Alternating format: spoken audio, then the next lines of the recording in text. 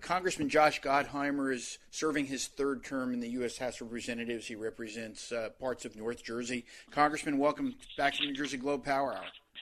It's great to be here. Thanks for having me back. Well, thank you. And Congressman, you have introduced legislation that would call for the U.S. to stop importing oil and gas from Russia. Tell me about your bill. It's called the Ban Russian Energy Imports Act. In the House, Brian Fitzpatrick, who's a Republican in Pennsylvania, the two of us are doing it together, along with Senator Manchin and Senator Murkowski in the Senate. We announced it yesterday. It hits Putin where it hurts on the revenue Russia gets from selling Russian oil to the United States. So this bans it, importing Russian crude oil, petroleum, LNG, coal. And it's one of these things where we're working with both houses, the House and the Senate, to get it done.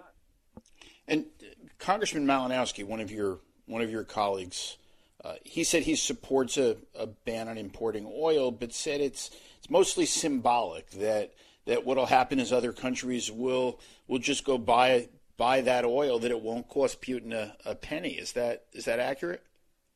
Well, I don't think I agree with that. I think it sends a very, very strong signal to the global community that Russia will get zero business from the United States. And the United States imports an average of about 670,000 barrels of oil a day. And this really will hurt them strongly by going after what they sell to us. Congressman, you've spent most of this week in Washington. Everybody's talking about the Russian invasion of Ukraine. What are you hearing? What should people know about what's going on? So it's I think a heart-wrenching period for the world and those of us who love democracy.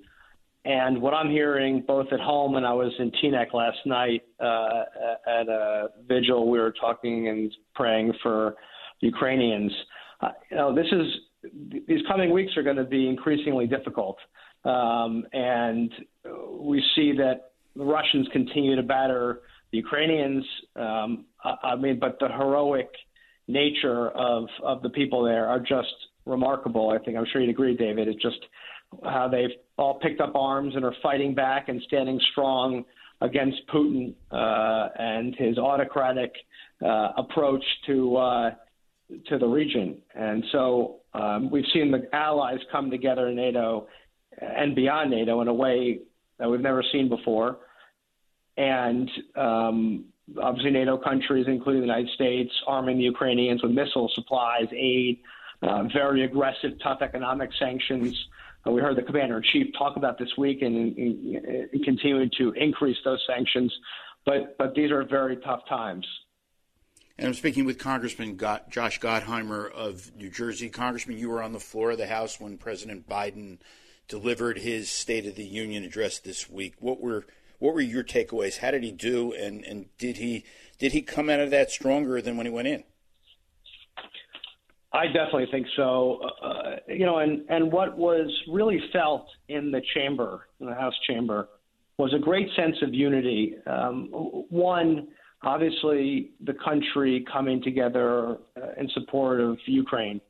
And you could feel in the hall the first third of the president's speech talking about how we were standing up and supporting democracy, standing with our NATO allies, and against Russian aggression.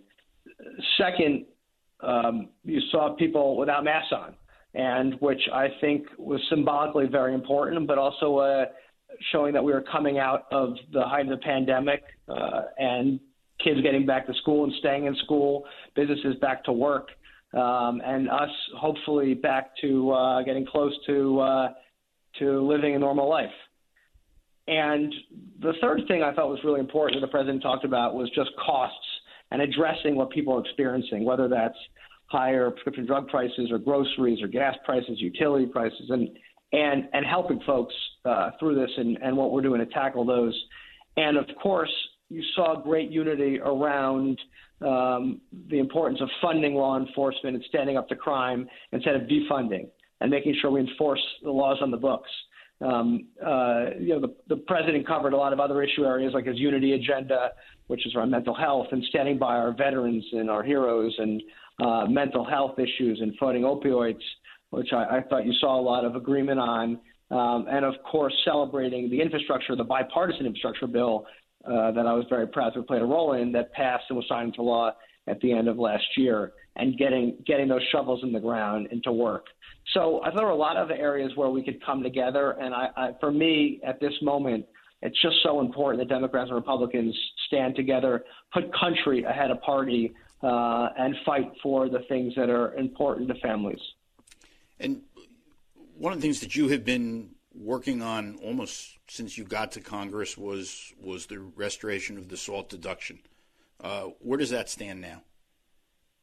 It's a great question, and I obviously working with senators like Joe Manchin and Kirsten Sinema and others about fighting to get that done.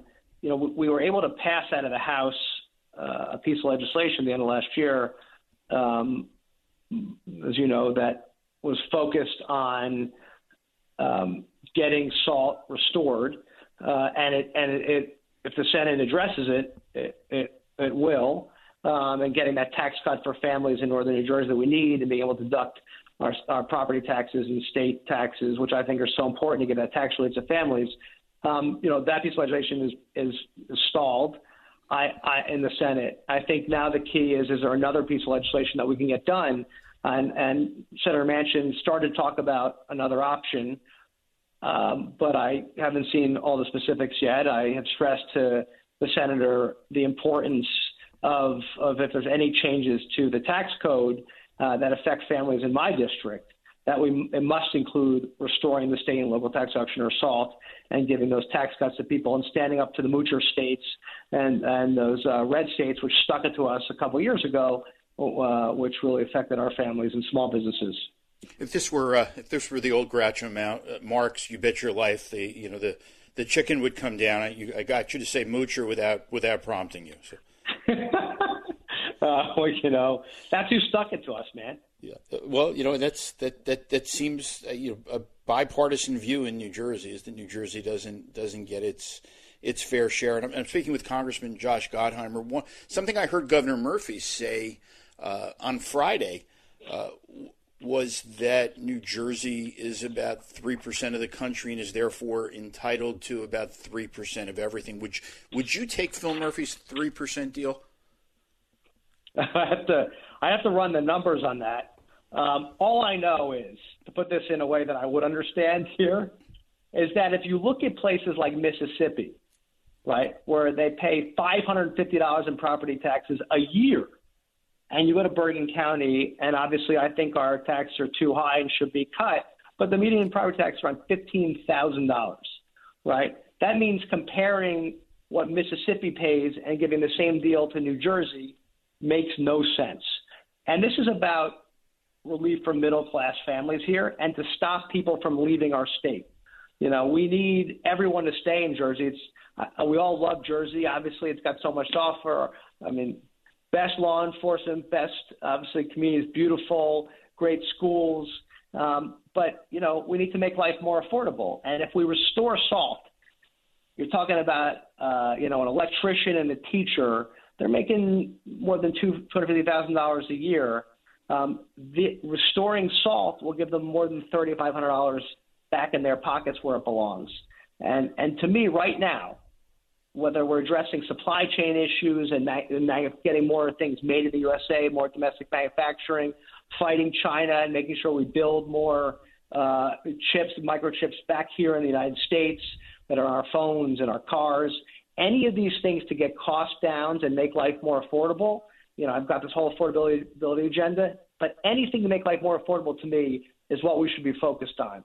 And I was glad the president talked about this week. But the bottom line is we've got to do more. And you are, Congressman, you are, as you know far better than I do, you're in a tough district. Your district got, I think, a little bit better in redistricting, but by no means a safe Democratic seat.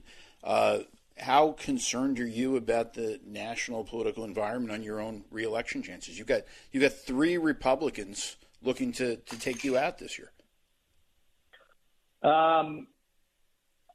Frankly, I think what, at the end of the day, voters decide on is, are you fighting and doing a good job for them? And that should be my report card. And, I don't work for the National Democratic Party. I work for the 5th District for folks here. And that's why I work with Democrats and Republicans and co-chair the Problem Solvers Caucus and work every day with anybody if it's good for Jersey. And so whether I'm fighting to get firefighters grants, claw more money back from the federal government back to Jersey, and, we're up 112% since I got elected in terms of what we're getting back for our firefighters and law enforcement in our communities.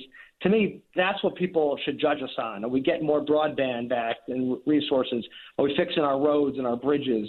Getting money for the Gateway Tunnel, which we got and we're getting done, and we'll get built. Are we cleaning the drinking water for our kids, which we've got resources for? And those are the kinds of things people should judge us on and decide if we should keep working for them.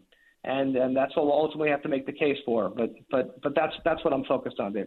And Congressman Josh Gottheimer, just before we run out of time, I'm going to ask you the same question I seem to be asking everybody that comes on this show lately. I read in the Bergen Record that I read your news all the time. Yeah, but this was the Bergen Record. This was Josh Gottheimer for governor 2025. I'm